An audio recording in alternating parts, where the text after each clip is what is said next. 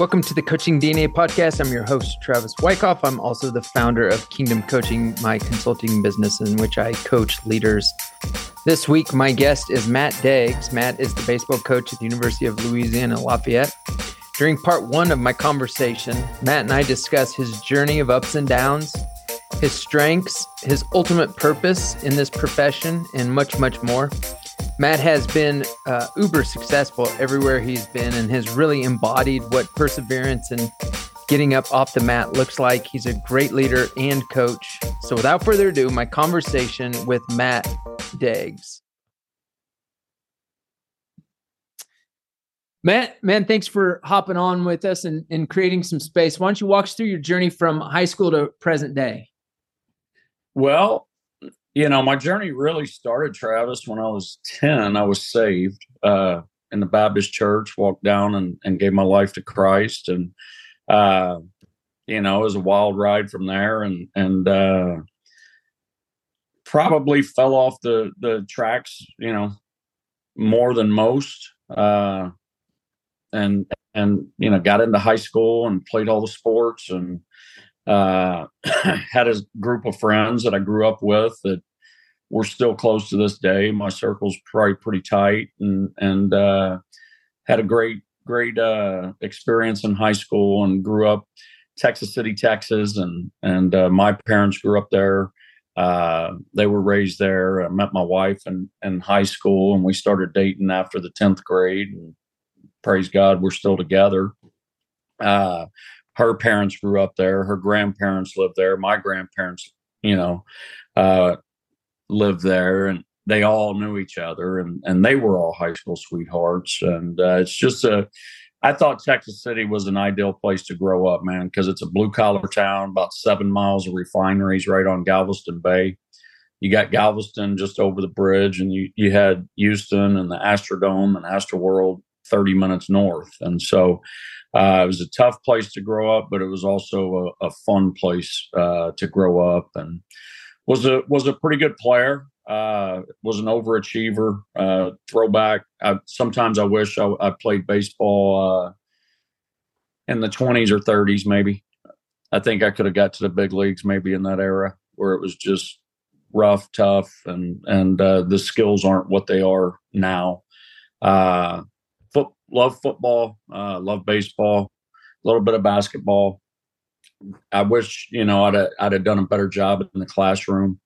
Test scores weren't great and grades weren't great. Wind up junior college to an NAIA school and great experiences and seen a little bit of all of it. Got to play 3 years professionally. One of those years being under Butch Hobson, who had a really good big league career and kind of a legend in Alabama, played football for Bear Bryant and football and baseball at Alabama, played in the big leagues with the Red Sox, managed the Red Sox, and then he's fired and becomes our manager. And that's really where I started cutting my teeth as far as truly honing in on the game and kind of the game within the game. And so that was a blessing to be around Butch. And I talked to him this week. We're still friends to this day.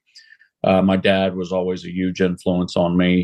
He worked at refinery for 30 some odd years and 12-hour shift work. And, his work ethic was incredible, and my grandpa as well. And so those guys kind of shaped who I am and who I'd go on to become. And got an opportunity at the end of my professional career to get into coaching with Rob Childress and Dave Van Horn, and jumped on it. And, Rob said, go take the GRE. You got to make an 800. And I said, well, if I make an 800, I'll start coaching. I didn't know I wanted to coach. He said, you're not good enough to play, man. Trust me, just start coaching. And I went down to the Sylvan Learning Center and took the test. And I thought, no shot. I hit, complete or finish. And I made an 800 exactly. And so I took that as a sign from God and started as a graduate assistant at Northwestern State with Coach Van Horn and Rob and Don Thomas and who would go on to have a great scouting career. And it was just a great place to start with those guys. And we were all friends. And Kathy and I got married while we were there. I went from GA to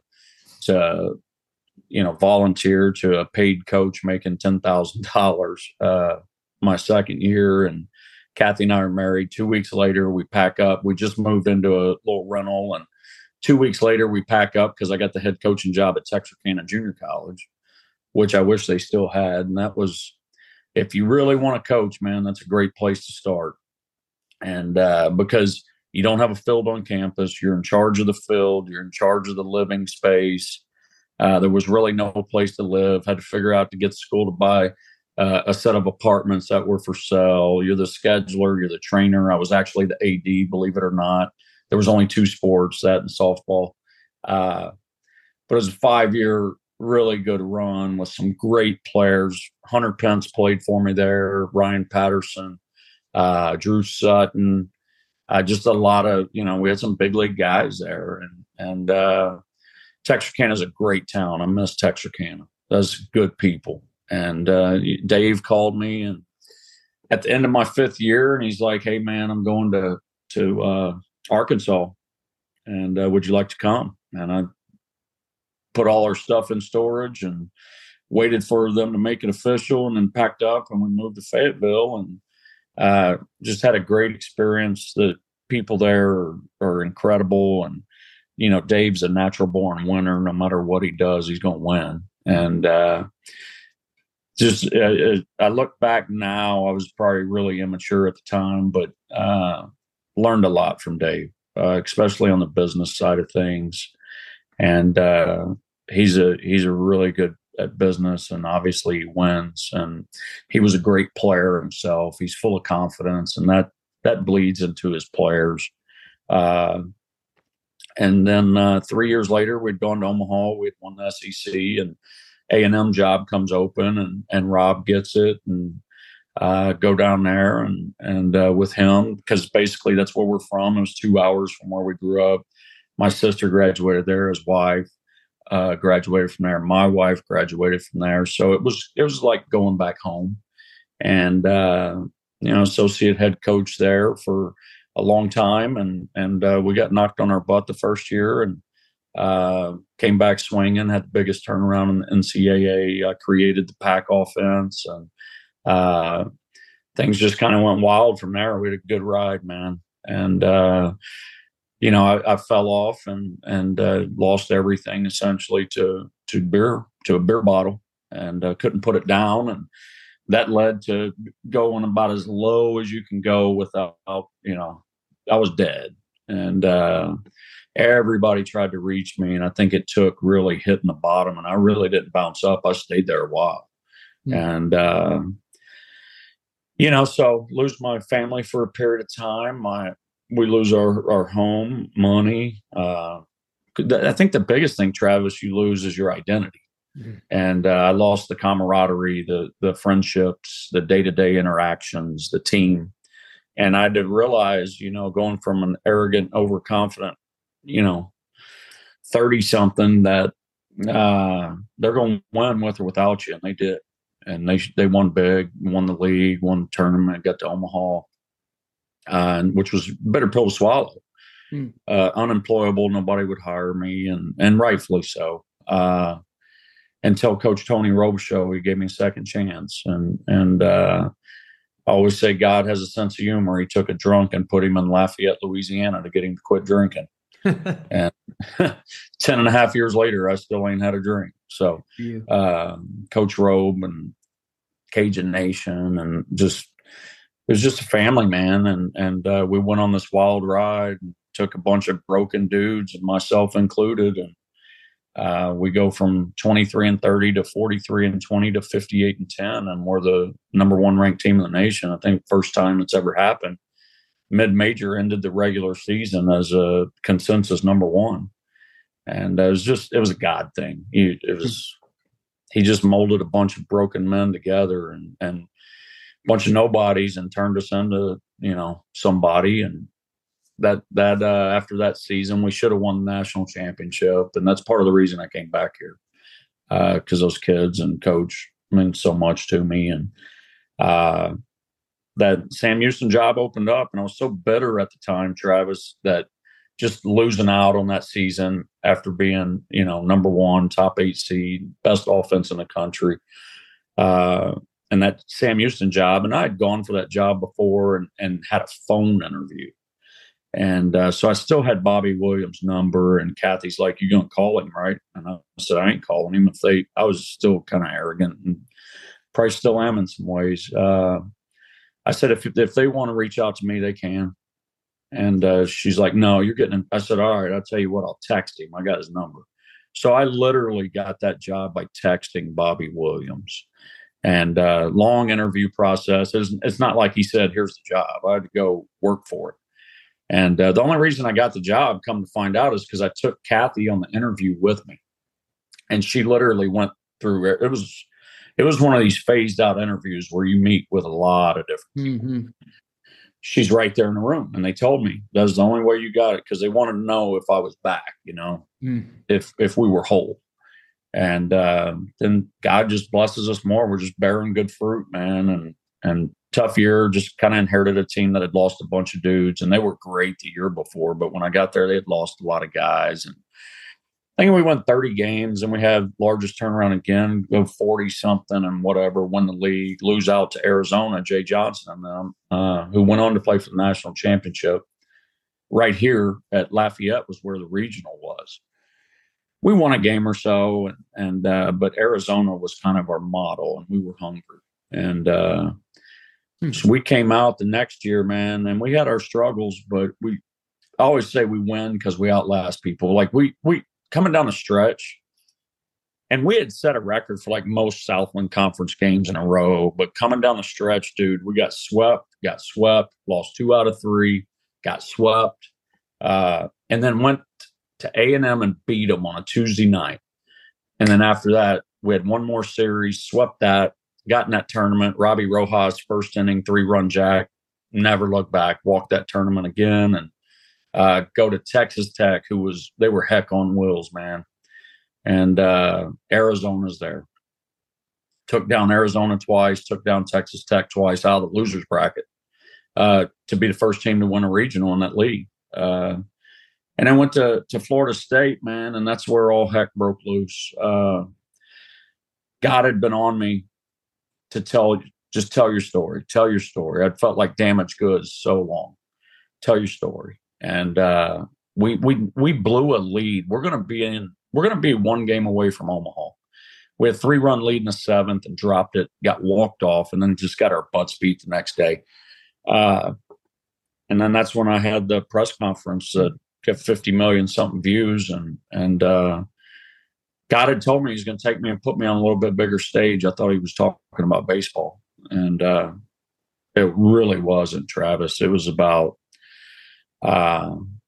his power and love and redemption can overcome anything. And so I did. I spoke open and honest in that press conference, and it just hit people right between the eyes. And that opened the door for me to speak all over the country and tell them my story. And then I said, well, I'm going to write a book, because I wish I'd have had something like this when I was going through my struggles. And it's not going to be long, and it's going to have pictures and a big font, like you can read this. Because most dudes that are in the gutter, they're not going to, everybody wants to give you stuff, but you're not going to read it. Yeah. But a lot of people have read that book, man. And it's amazing the emails I'll get, or people reach out on social media. Got my family back. Been sober for a year. Hey, I heard you speak so-and-so, and I haven't had a drink in 2 years. And it's not me, it's God's story through me. And just totally transformed my life. I'm still rough around the edges, and I still probably am overly competitive and say things that are ugly. But one thing is true, I stay Godward in everything I do. And come back here, and it's been I'm not going to lie, it's been a long uphill 4-year climb to get to where the program is today. Had to make a lot of different moves that were unpopular or this or that, but this program's personal to me, man. I'll die for this place. And because they saved my life and my family. And so finally we got the right dudes in here, a bunch of OKGs, man. I'm won the league and get back in a regional and play great at A&M regional, take down TCU, Big 12 champ, and then they were good.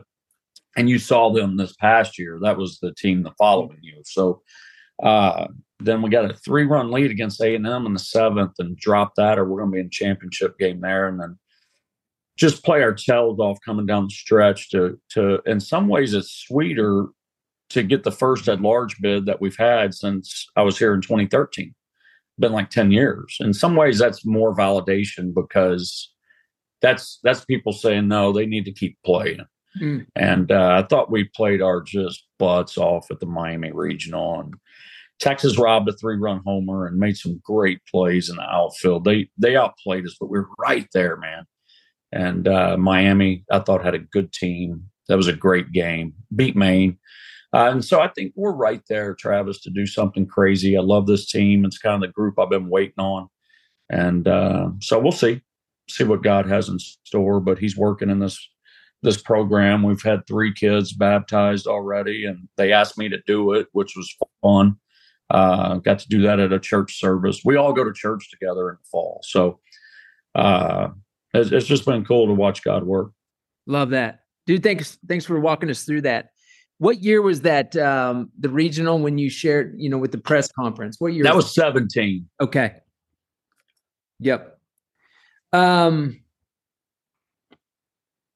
Biggest influence on your professional career, who's it been? Oh, I've been blessed, Travis. I mean, my dad is one. That's one. Yeah. That's just my guy. So Butch Hobson is right there. He was the definition of what loyalty in a player's manager looks like. Like, you go for me, I'm going to go for you. And he knew how to keep it loose. He knows how to keep it fast. He knows when to crack the whip. Learned a lot there. And of course, watching Dave Van Horn operate, he's a master. He is a master, and he's a winner. Rob is the most relational coach I've been with. He's the best relationship builder I've ever seen. And that's why those guys, that anybody that came up with Rob, I don't care where it's been, they're still in touch with him to this day. Yeah. And look, they'll bleed for that dude. And then there's Coach Rowe. And I learned so much from, he was wise beyond his years and quick with a story. He was funny. He was a winner. He was an incredible pitching coach. But he was very patient and pragmatic and thought out. And he built this program from the ground up. And it's a model that he left. And I'm the guy that'll jump off the high dive without looking. He's the guy that's going to measure it out. And so we were really good complement to each other. Yeah. And I miss him to this day. And I'll throw another one in there, and it's Dave Jorn, who for me was pound for pound best guy in the country for a long time. And I did something that served me pretty good. Is when I was at Arkansas and I'm in my early 30s, I took the time to learn pitching from Dave Jorn. And there's a lot of hitters don't do that. And I thought it was important, and it's served me well over the years as far as being able to coach on both sides of it. Yeah. So I'm gonna drill down a little bit on Van Horn, because you mentioned about kind of his he's a businessman. What else makes him so special? He can coach, he can instruct. You're not going to outwork him. He will, if there's a job to do, he's going to do it. Okay. And his work ethic, that's the thing about him and Rob that people don't see, is their work ethics are second, like their Hall of Fame work ethics. They don't stop. But Dave's also very savvy at making moves, no matter what it is. He's a great recruiter. Okay. But don't underestimate the fact when I tell you he's a natural born winner. We would call it the Van Horn factor. Yeah. You could be down 3 in the ninth. Guess what? Ain't nobody worried because we got Van Horn. That's just a fact. And he's the guy that I don't care if you're playing golf. I don't care if you're playing ping pong. I don't care if it's darts. I don't care if it's a game of pool. Guess who's winning? He's just that guy. I saw him, and he doesn't play golf. I saw him shoot par, and he drained like a 30-foot putt on 18 to get to 72. He just wills it to happen. Yeah. Interesting. Okay. What are your strengths? If I pulled out 20 people who's been around you the last couple years and ask, what is Matt Deggs' top couple strengths? What allows him to have success? What would they say? I think they're going to say he's a grinder, and he has the ability to get guys to overachieve. How do you do that? By instilling just copious amounts of belief and putting them in situations to not only succeed, but situations that I know they're not, but teaching them how to bounce back up off out of that. Okay. And I think you've got to give them a vision, a mission, an identity. You got to give them the game plan. How are we going to do that? What's our why? Okay. And then what's the outcome? I think clarity is number one when it comes to building a team or culture. For me, culture is just leadership and action on a daily basis. Well, as a leader, my number one job is to create clarity. What's our vision? What's our mission? What's our why? How are we going to do it? And what's the final outcome? That's what people want to know. And if they know that, they'll run through a wall for you. If they don't know it, there's confusion. Confusion is going to equal a lack of clarity, and it's just going to equal cowardice. Really not intentional. They just won't do it. Yeah. And good. So I think building leaders and teams and getting them to overachieve is my strength. And I know how to create runs offensively. So it hasn't been perfect. I always say I don't know what my record is. I look at it like an MMA fighter. I've kicked some butt, and I've had my butt kicked plenty, but I enjoy it. Like that, to me, it's all about the scrap. What is your purpose?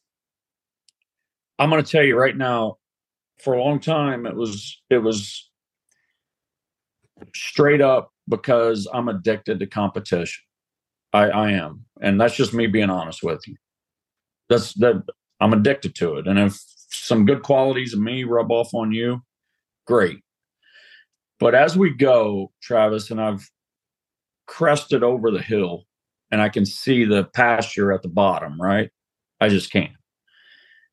I realized, and I watch what's going on around me, that my purpose is pretty clear, and it's to send one by one grown men out the clubhouse that are prepared to go stand for something bigger than themselves. And they will not only stand for it, they're going to fight for it, and they're going to speak up for it. If this generation wants to whoop the other or whoop their peers, just whoop their butts up and down. Stand for something, be accountable, own it, and speak. Learn how to communicate and speak. Be vocal. And you're going to outwork. They'll win at everything. Yeah. Everything. You know, I always say this is when it comes to leadership and servant leaders is you hear a lot, man, I'm more of a leader by example. Well, if that's the case, then you're a heck of a follower. That's what I call you. Because there's no great leader that doesn't speak. You have to speak because you have to create clarity. You have to motivate and you have to inspire. There's only one of those that doesn't take words, and that's inspiration. Other than that, if I'm going to motivate you, I've got to speak to you, or I've got to play your favorite song, or I'm going to play your favorite movie. But there's words. Yeah. To create clarity, what am I going to do? Show you a bunch of pictures? I have to speak. And that's lost on this generation. And I always say, look, and I tell our guys, everybody says kids have changed. Kids haven't changed. Our accountability with kids has changed. Kids will give you exactly what you demand of them.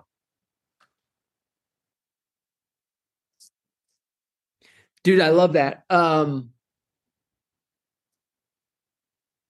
How has your accountability, how has your coaching changed over, let's just say, the last 5 years, maybe 5 to 7 years versus the previous years? Well, I was real bad for a long time about doing everything. Mm.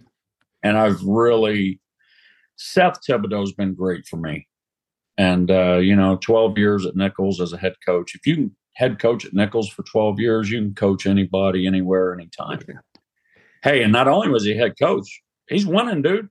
Nobody wanted to play that guy. Well, me and him hook up. It was just a God thing. He was fired. I needed a coach. He's not a pitching coach, but I'm like, dang, dude, you're good enough. I needed another head coach. And I've learned a lot watching him and giving him a ton, and my coaches a lot. And I think that's an area I've grown in. I'm way more flexible. Don't take myself near as serious. Mm. You get better as you go, man. If you don't, you get phased out. Yep. And so I think I'm in a good spot right now as far as where I'm at personally and my coaching journey. And as you know, having done it for a long time yourself, it's not an easy gig. Mm. It's the most rewarding gig, right? The clock's going to fly by and you're going to have fun. But there's a lot of get off the mat moments. Yep.